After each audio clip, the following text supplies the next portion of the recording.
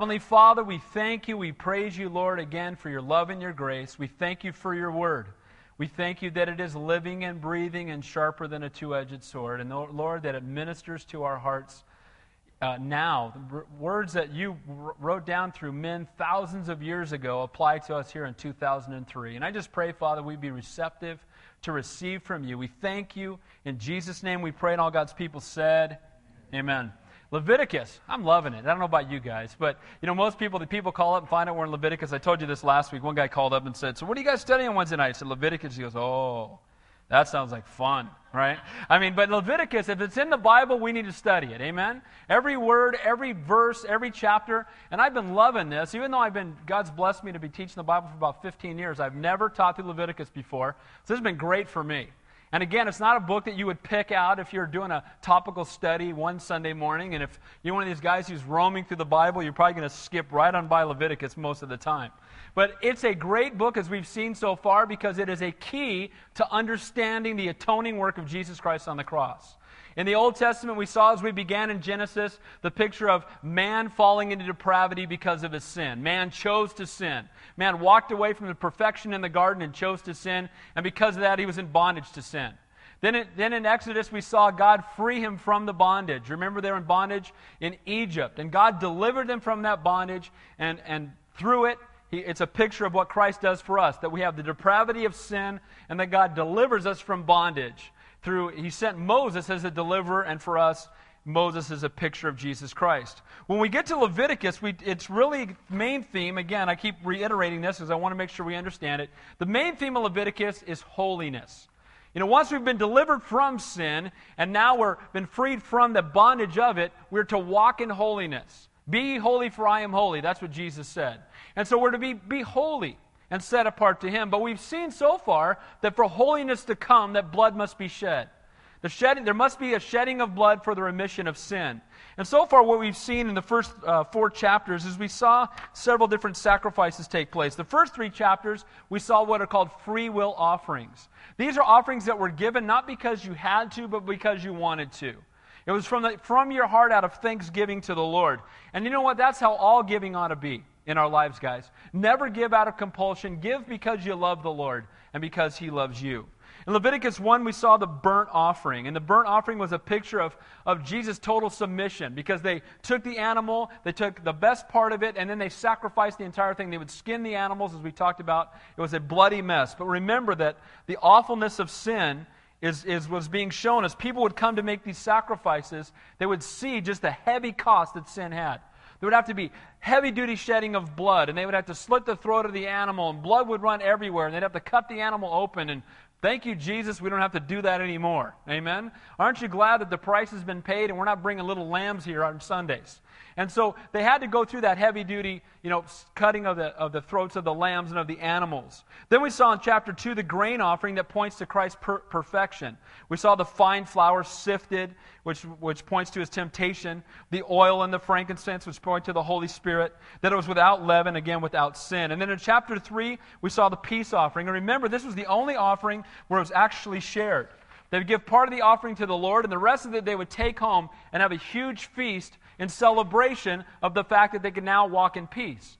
Now, why is the burnt offering and then the offering of his perfection, the grain offering, and then the peace offering? Because there must be the shedding of blood, there must be a perfect sacrifice before we can have peace. Amen? That's why chapter 1 is the burnt offering, and then it's the perfection of Christ in the grain offering, and then finally the peace offering. Then last week in chapter 4, we looked at the sin offering. So we moved from the free will offerings to the first one of the offerings that was mandatory. It was required. Because our sin cannot be forgiven any other way. Again, only through the shed blood of a perfect sacrifice. Remember last week we talked about these sins, that they were sins, the word there is unintentional, or sins done in ignorance. Sins done without premeditation. I talked to you last week about how I kind of struggled with that word a little bit, because I know the closer I get to the Lord, I know when I'm sinning pretty much every time. How about you? Amen? Don't you know when you're sinning? Because the Holy Spirit's right there giving the Holy Spirit head slap, right?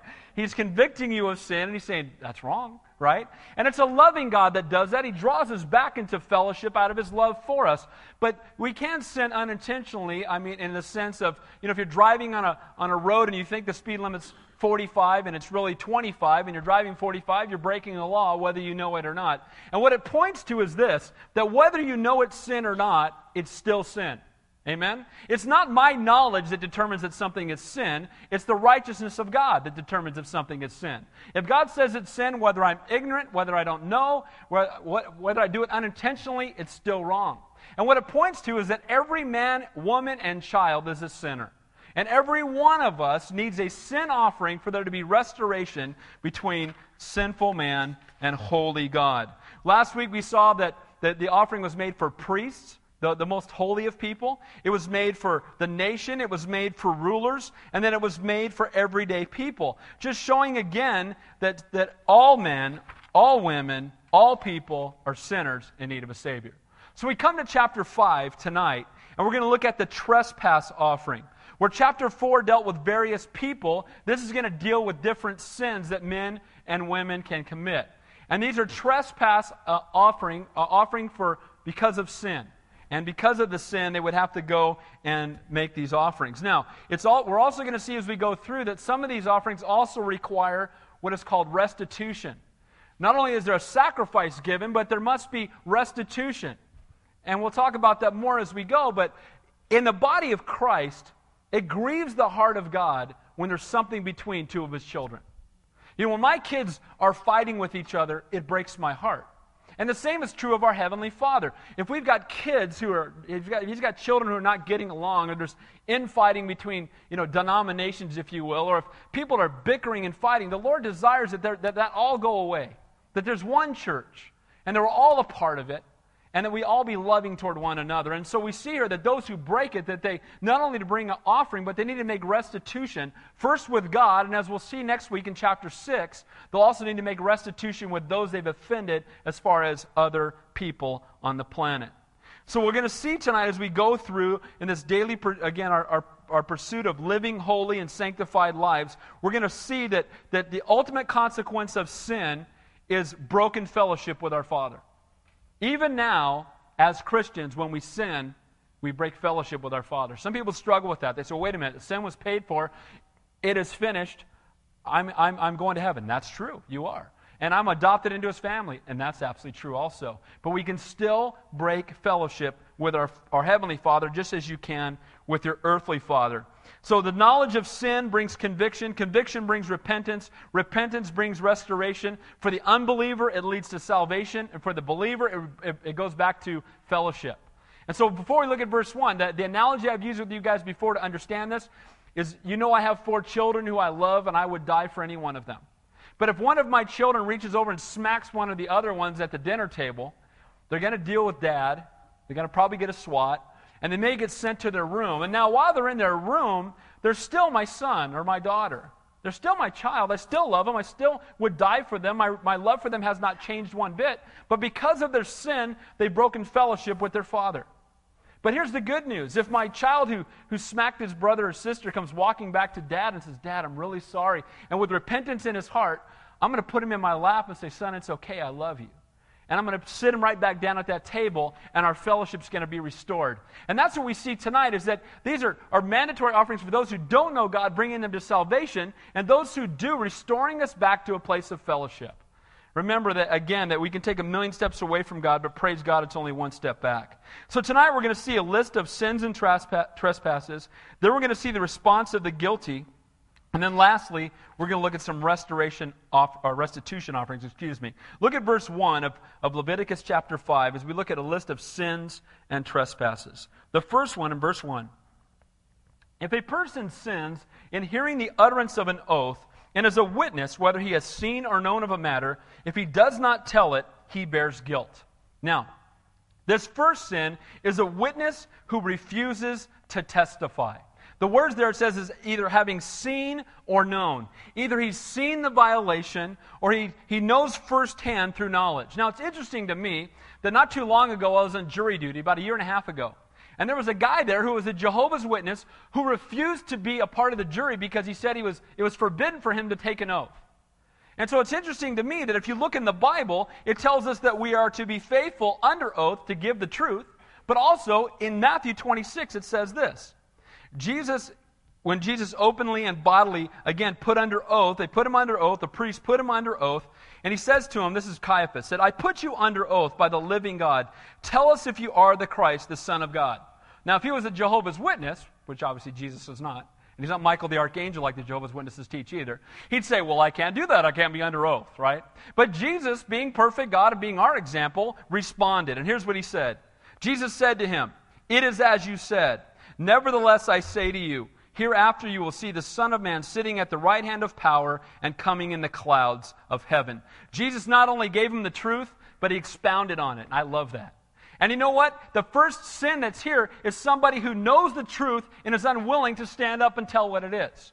It's somebody, whether it's on a witness stand, which is one place where it can happen, but I believe more commonly, it's that we know the truth.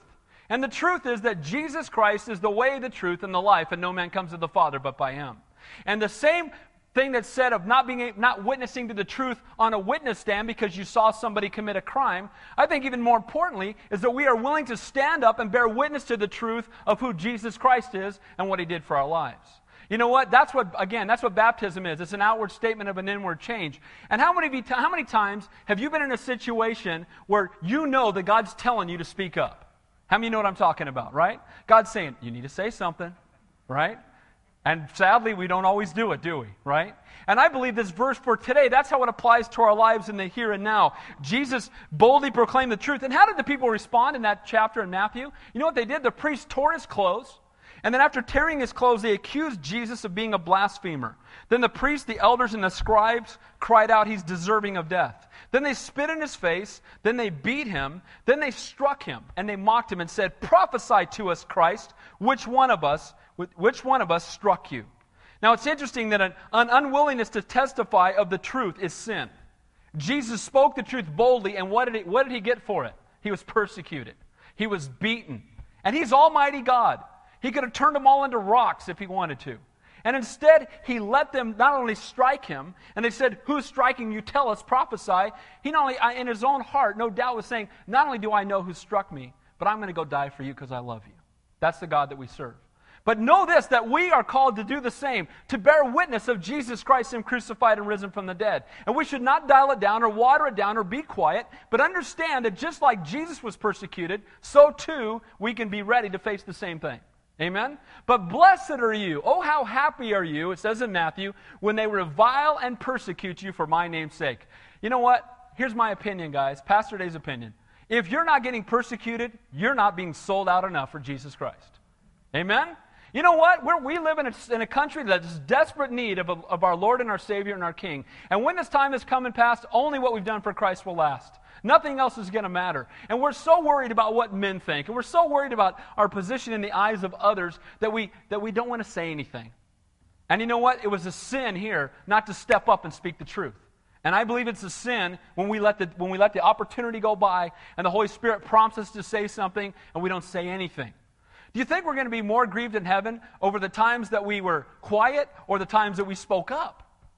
We're going to be grieved. I think I told you guys some time back I was at the McDonald's, ran in to get a Coke, and I was still back in sales. And I ran in, and God put it on my heart to stand up on a table in McDonald's and tell everybody they needed Jesus.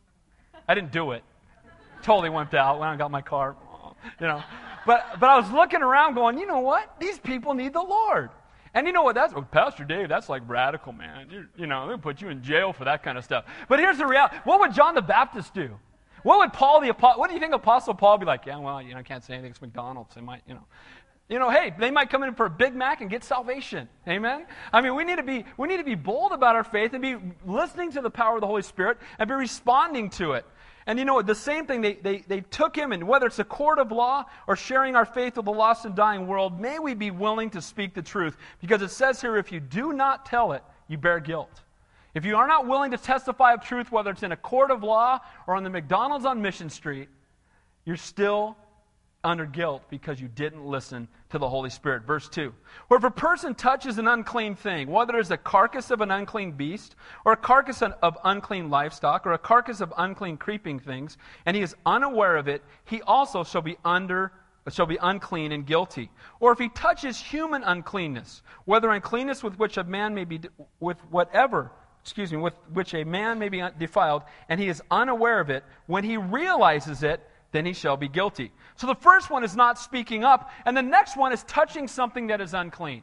And in those days, they were not allowed to touch dead animals or dead bodies of human beings, or a person who had leprosy, or a woman within 7 days after having a baby, because that was her time of purification. And so there were times when they were not allowed to touch people or touch animals. Now you might think, well, what in the world does this have to do? But again, he's calling them to holy living.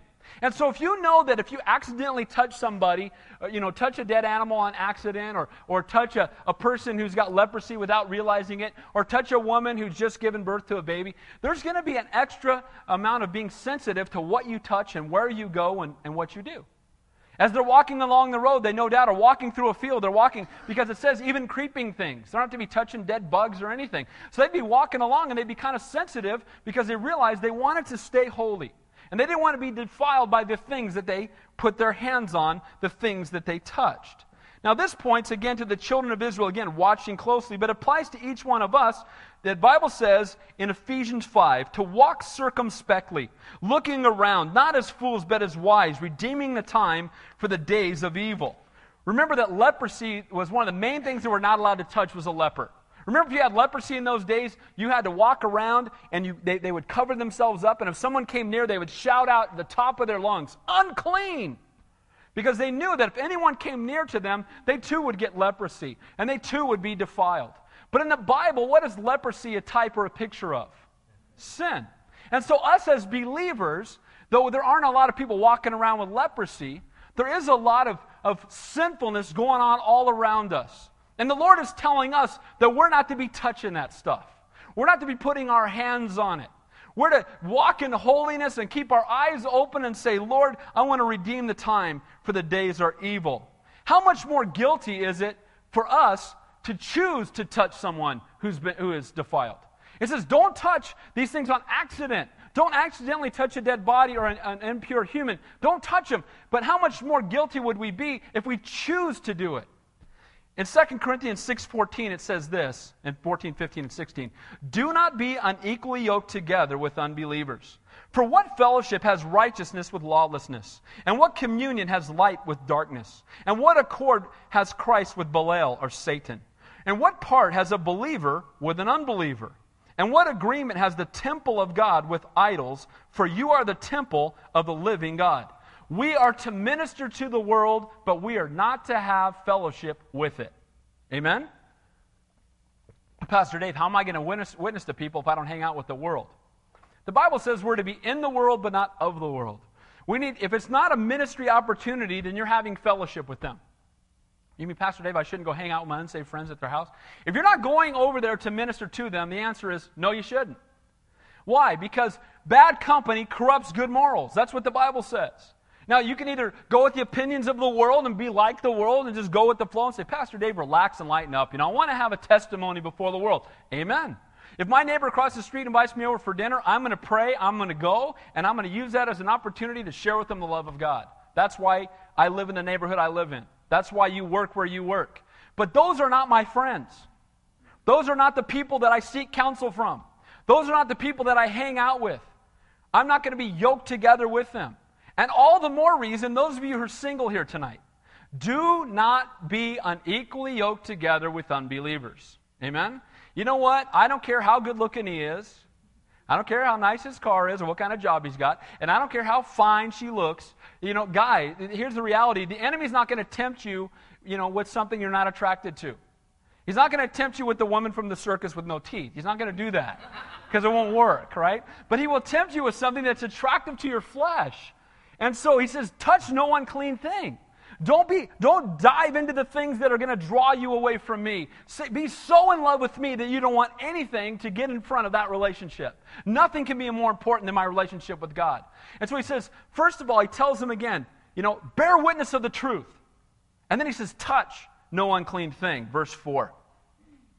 Or if a person swears, speaking thoughtlessly with his lips, to do evil or to do good, whatever it is that a man may pronounce by an oath, and he is unaware of it, when he realizes it, then he shall be guilty of any of these matters. Now here's talking about making a rash oath or a promise, which later he realizes he cannot or should not fulfill. It's basically speaking up and making a vow quickly, and then just forgetting about it or realizing you can't do it. And the verse I thought about is where the Bible says, let your yes be yes and your no be no. So it's not only speak up for the truth and touch no unclean thing and don't have fellowship with the world, but it's also make sure that your speech, that you're a man or a woman of your word. You be faithful to the promises that you make. When you say, I'm going to do something, you follow through. Amen? And the world is watching us. The world lies. Who's the chief of all liars? Satan. He's a roaring lion seeking whom he may devour, and he's the chief of all liars. But Jesus is the truth. And so if we are followers of Jesus Christ, shouldn't truth be coming out of our mouths? And so he's telling them, look, you guys need to stand up for the truth and speak an oath when it's necessary. And you know what else? You need to touch no unclean thing, and then you need to be a person of your word. Let your yes be yes and your no be no. And when you realize that you've said something that you haven't kept, you're guilty. If you've accidentally touched something, and whether you realize it or not, you're guilty. When you haven't stood up for the truth and spoken because you're worried about the consequences, you're guilty. Oh man, we're guilty. And so he's letting them all know, you're guilty. And so because of your guilt, he's giving them instruction for holy living, but he's also showing them that they are sinners in desperate need of a sacrifice, in desperate need of salvation. Sounds again like a recipe for holy living. Boldly proclaiming the truth, watching where you walk, what you touch, who you touch, and then finally, what you say. Now the reality is, guys, we can't do it in our own ability. I want to make it real clear. This isn't a recipe that you write all these things down and say, I'm going to try my best to do it.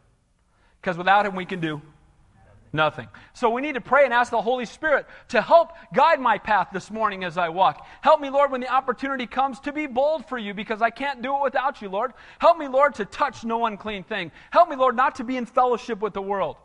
Help me, Lord, to walk obediently after you. Let my yes be yes and my no be no. Lord, help me. And you know what? He will if we will but ask him. When you're submitted to, filled with, and directed by the Holy Spirit, you can live and walk in holiness. But without him, you can do nothing. So what's the response of the guilty person? Because no doubt you hear these verses, and just like you here tonight, me here tonight, I blew it at McDonald's. What am I going to do, right? I mean, I didn't step up when I was supposed to. Sadly, I've touched unclean things. Sometimes I've given people my word, and I haven't followed through. So I'm guilty. So what's the response of the guilty person? Let's pick up in verse 5 and see. And it shall be when he is guilty in any of these matters that he shall confess that he has sinned in that thing. So the first response of the guilty person is confession. You know what?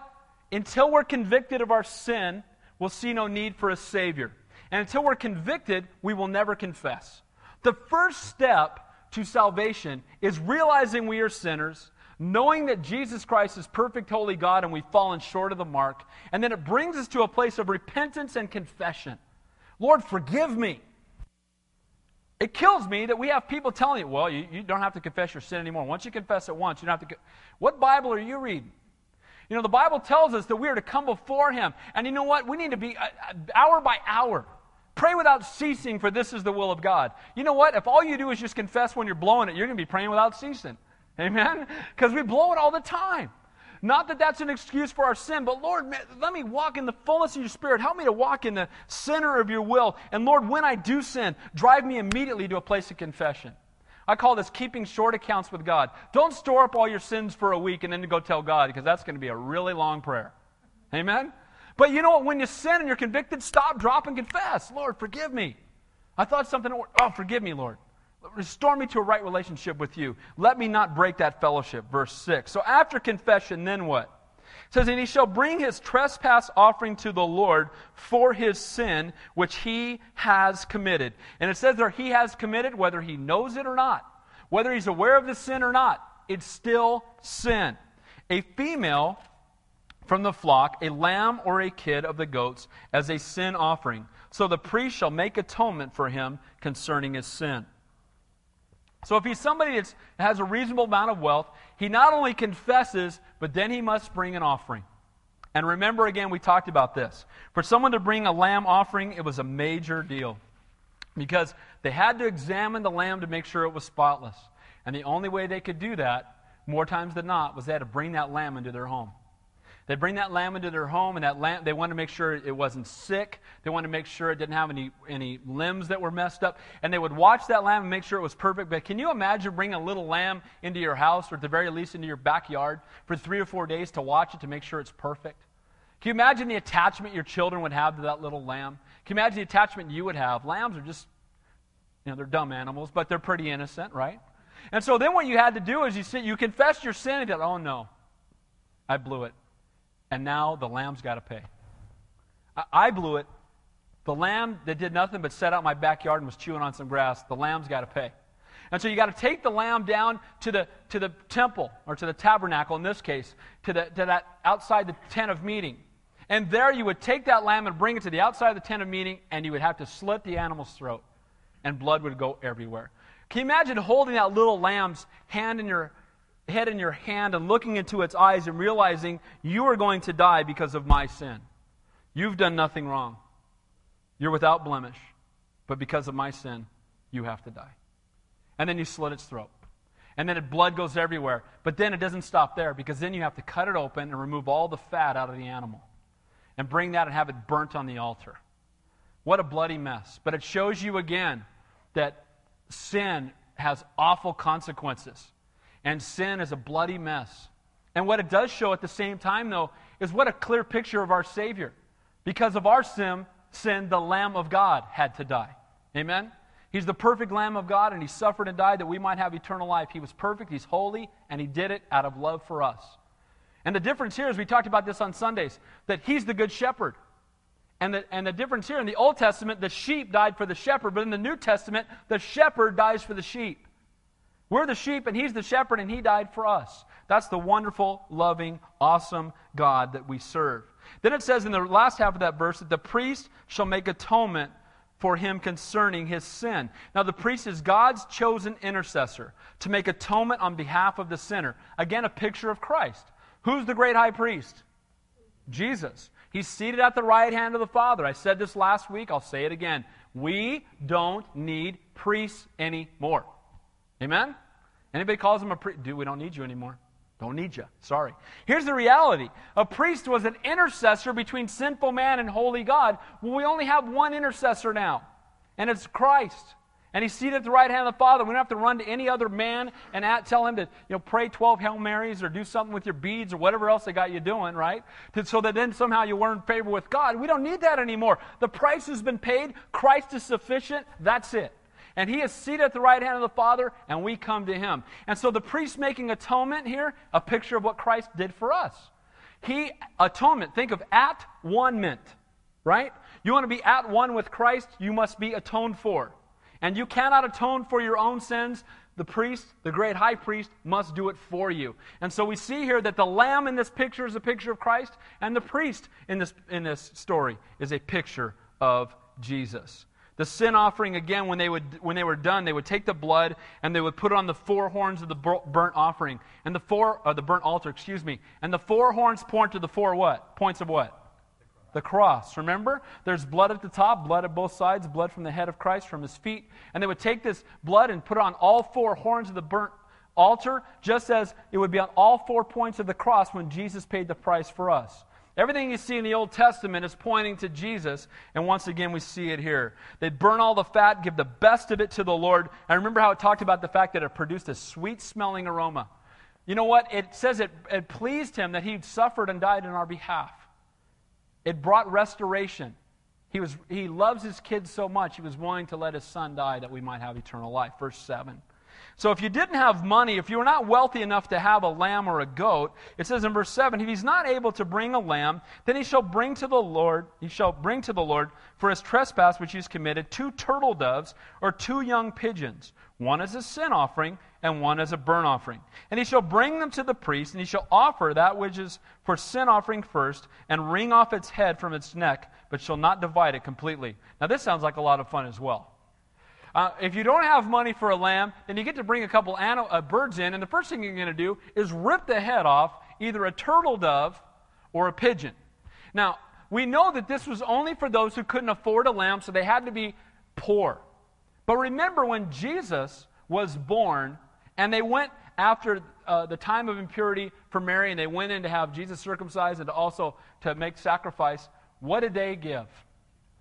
2 turtle doves. What does that tell us about Joseph and Mary? They were poor. There's people that teach that Jesus was the richest man on the planet. I don't know what Bible you're reading. The Bible said he had no place to lay his head. And we've turned things all around to say that Christianity is all about money. You know, the Lord didn't care about money. You know what? He had no money. When it was time for him to pay the temple tax, he sent Peter on a fishing trip. You guys remember that? He said, go throw a hook in the water, and when you pull the fish out, open its mouth, and there will be the temple tax to pay for me and for you. Now, if he'd had money, he wouldn't have had to do that, right?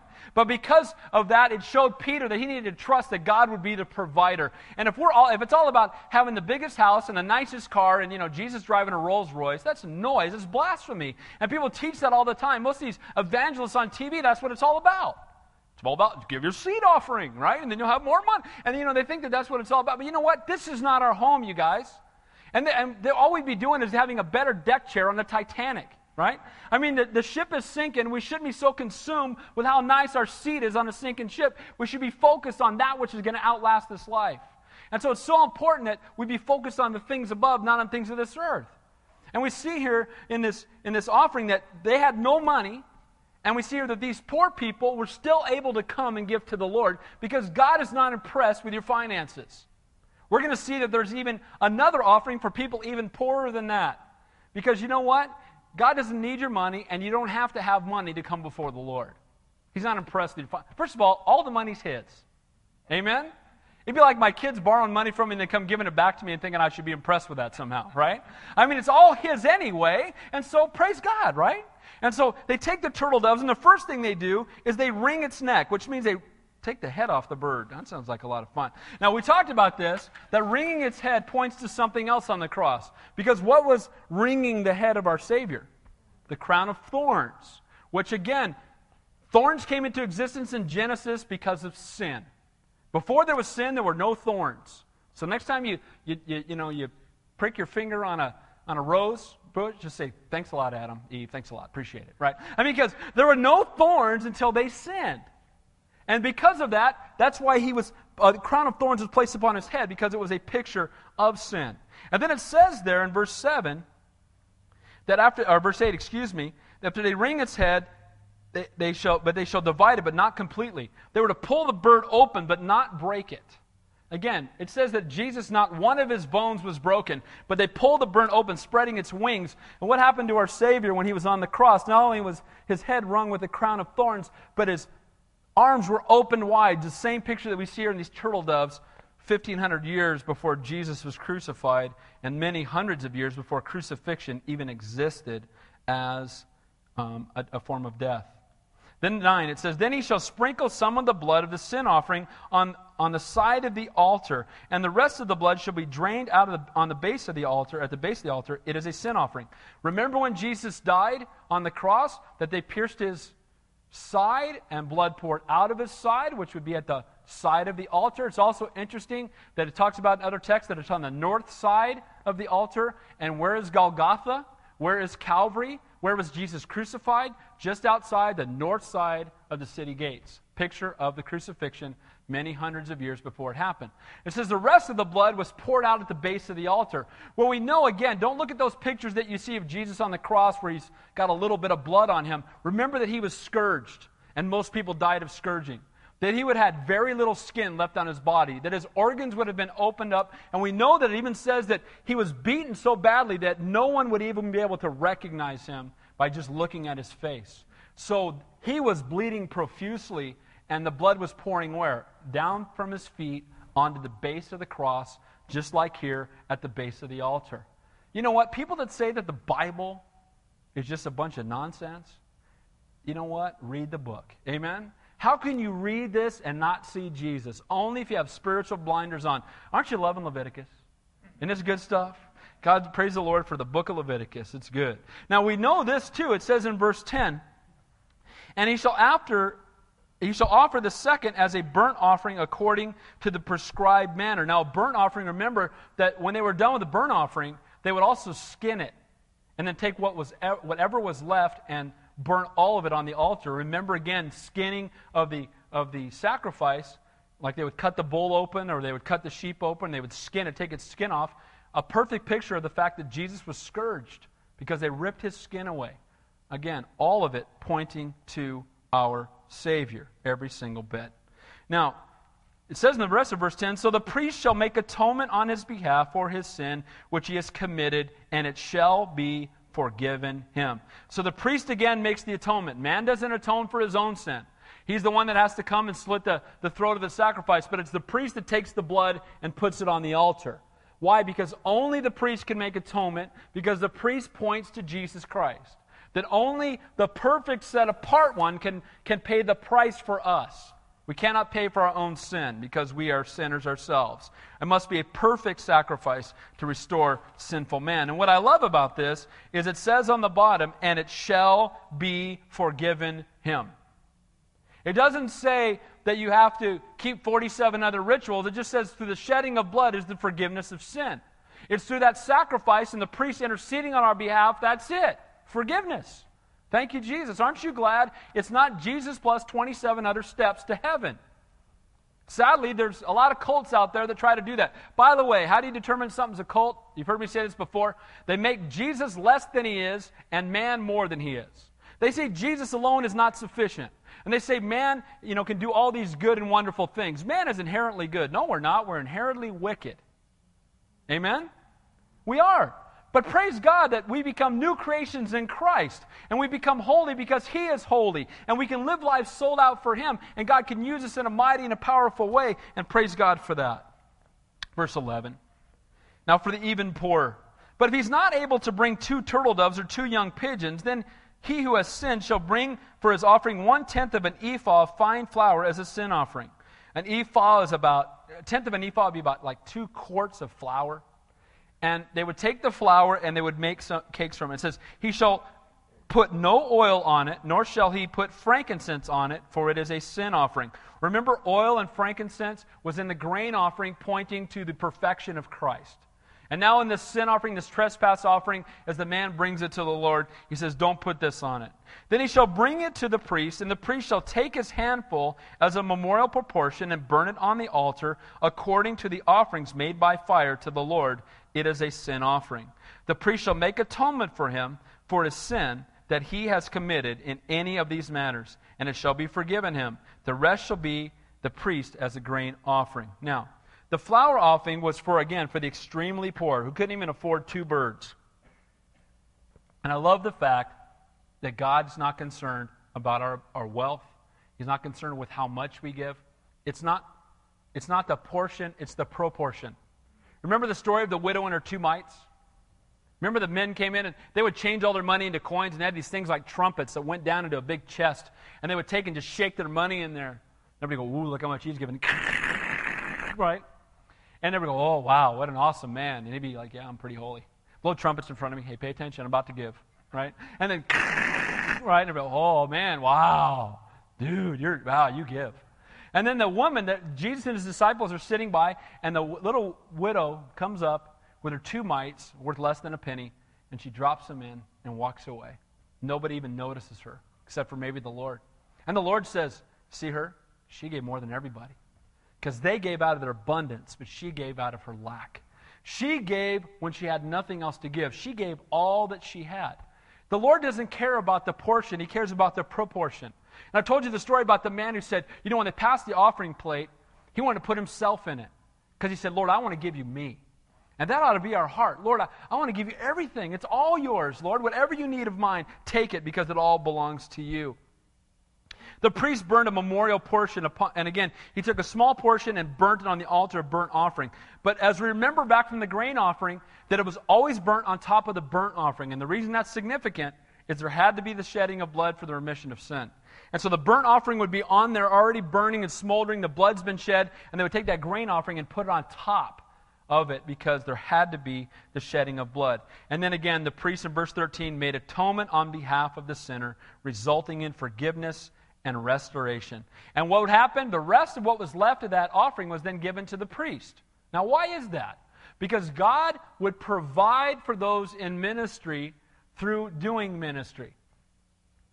He would provide for those who were doing it full-time, called by God, and He would provide for them from what was given. Most of you know for 15 years I worked full-time and was a pastor at the same time. And for the last month, I've been full-time at the church. And I can't tell you what a blessing it's been to me and to my family. And it's only because people are faithful to give that I'm able to live and do this full-time and spend 25 hours a week studying Leviticus chapter 5. You know, you can't do that if you're working full-time unless you totally give up the bondage of sleep, which I tried to do for many years, right?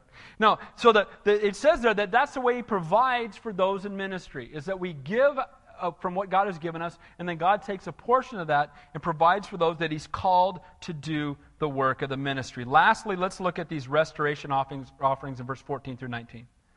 Then the Lord spoke to Moses, said, if a person commits a trespass and sins unintentionally in regard to the holy things of the Lord, then he shall bring to the Lord as his trespass offering a ram without blemish from his flocks, with your valuation in shekels of silver according to the shekel of the sanctuary as a trespass offering. Now these restoration offerings, we're going to see them go into next week. And next week in chapter 6, we'll see the offerings where you wronged your brother, where you lied to a brother, or you were supposed to hold this stuff for him and you sold it, or those kinds of things. And we'll see the restitution, that's supposed to be paid to bring restoration.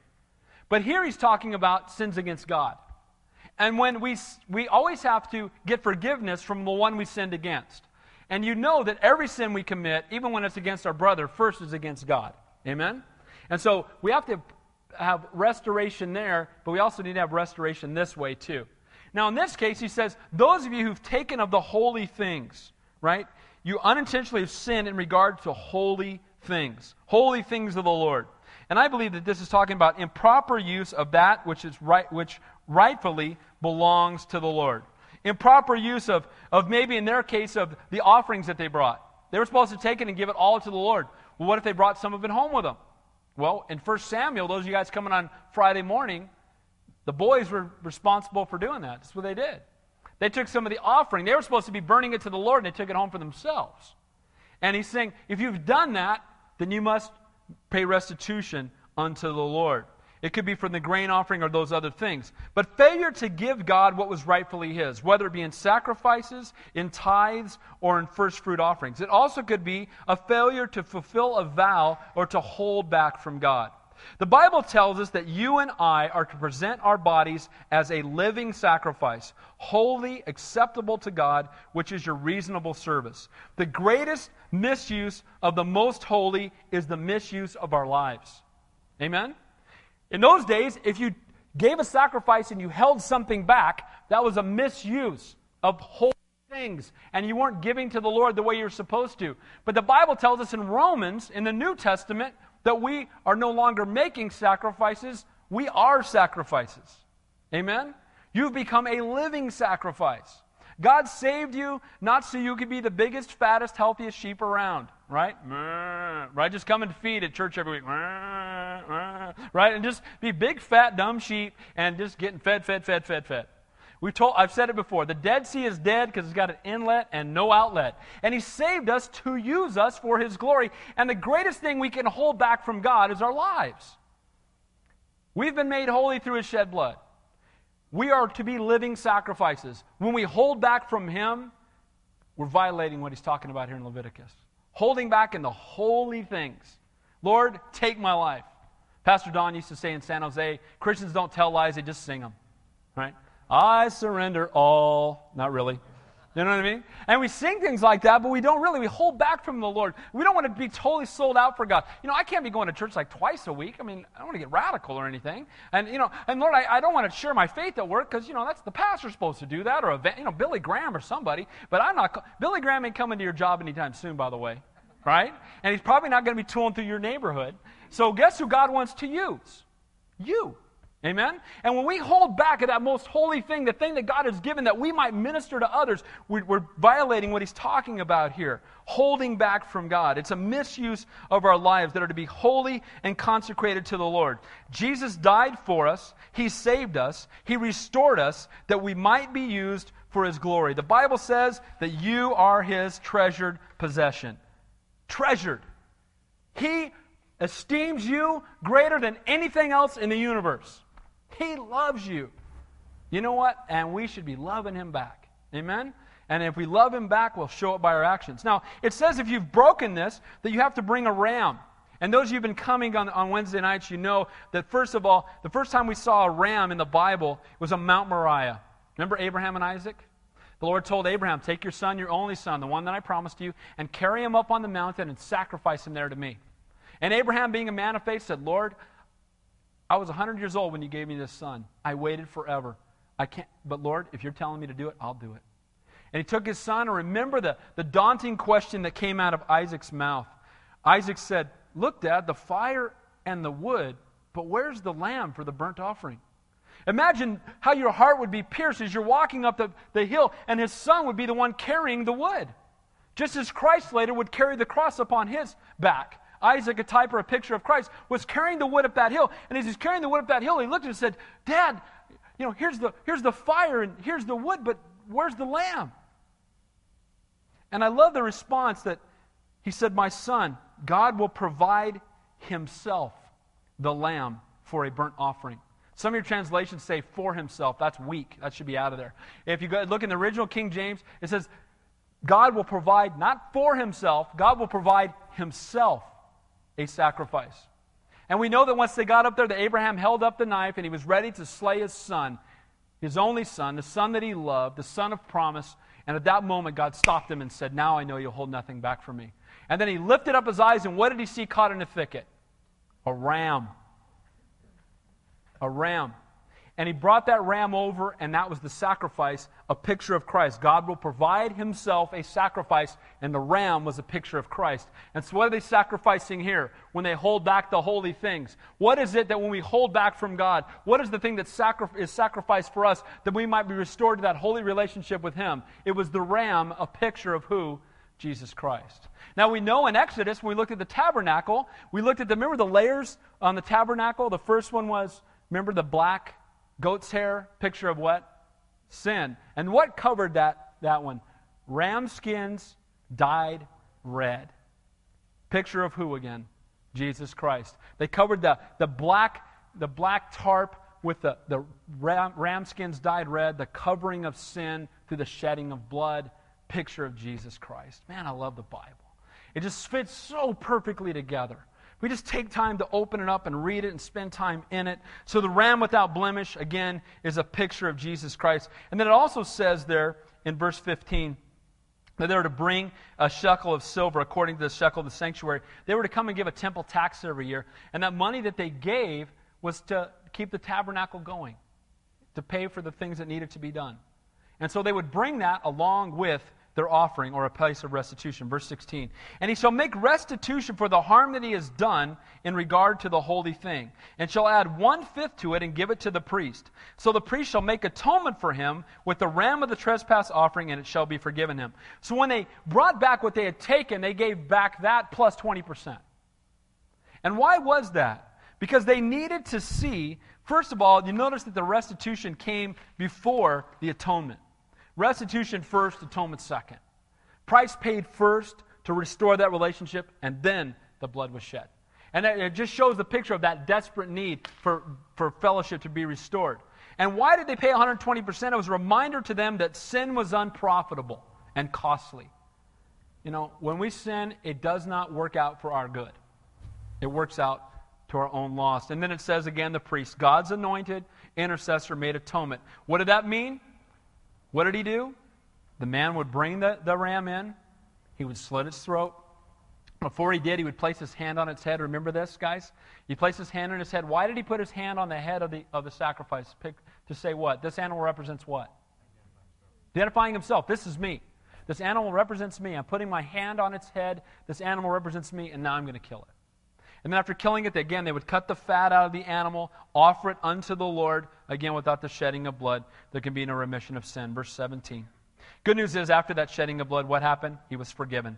Verse 17, if a person sins and commits any of those things which are forbidden to be done by the commandments of the Lord, though he does not know it, yet he is guilty and shall bear his iniquity. Man, that's heavy.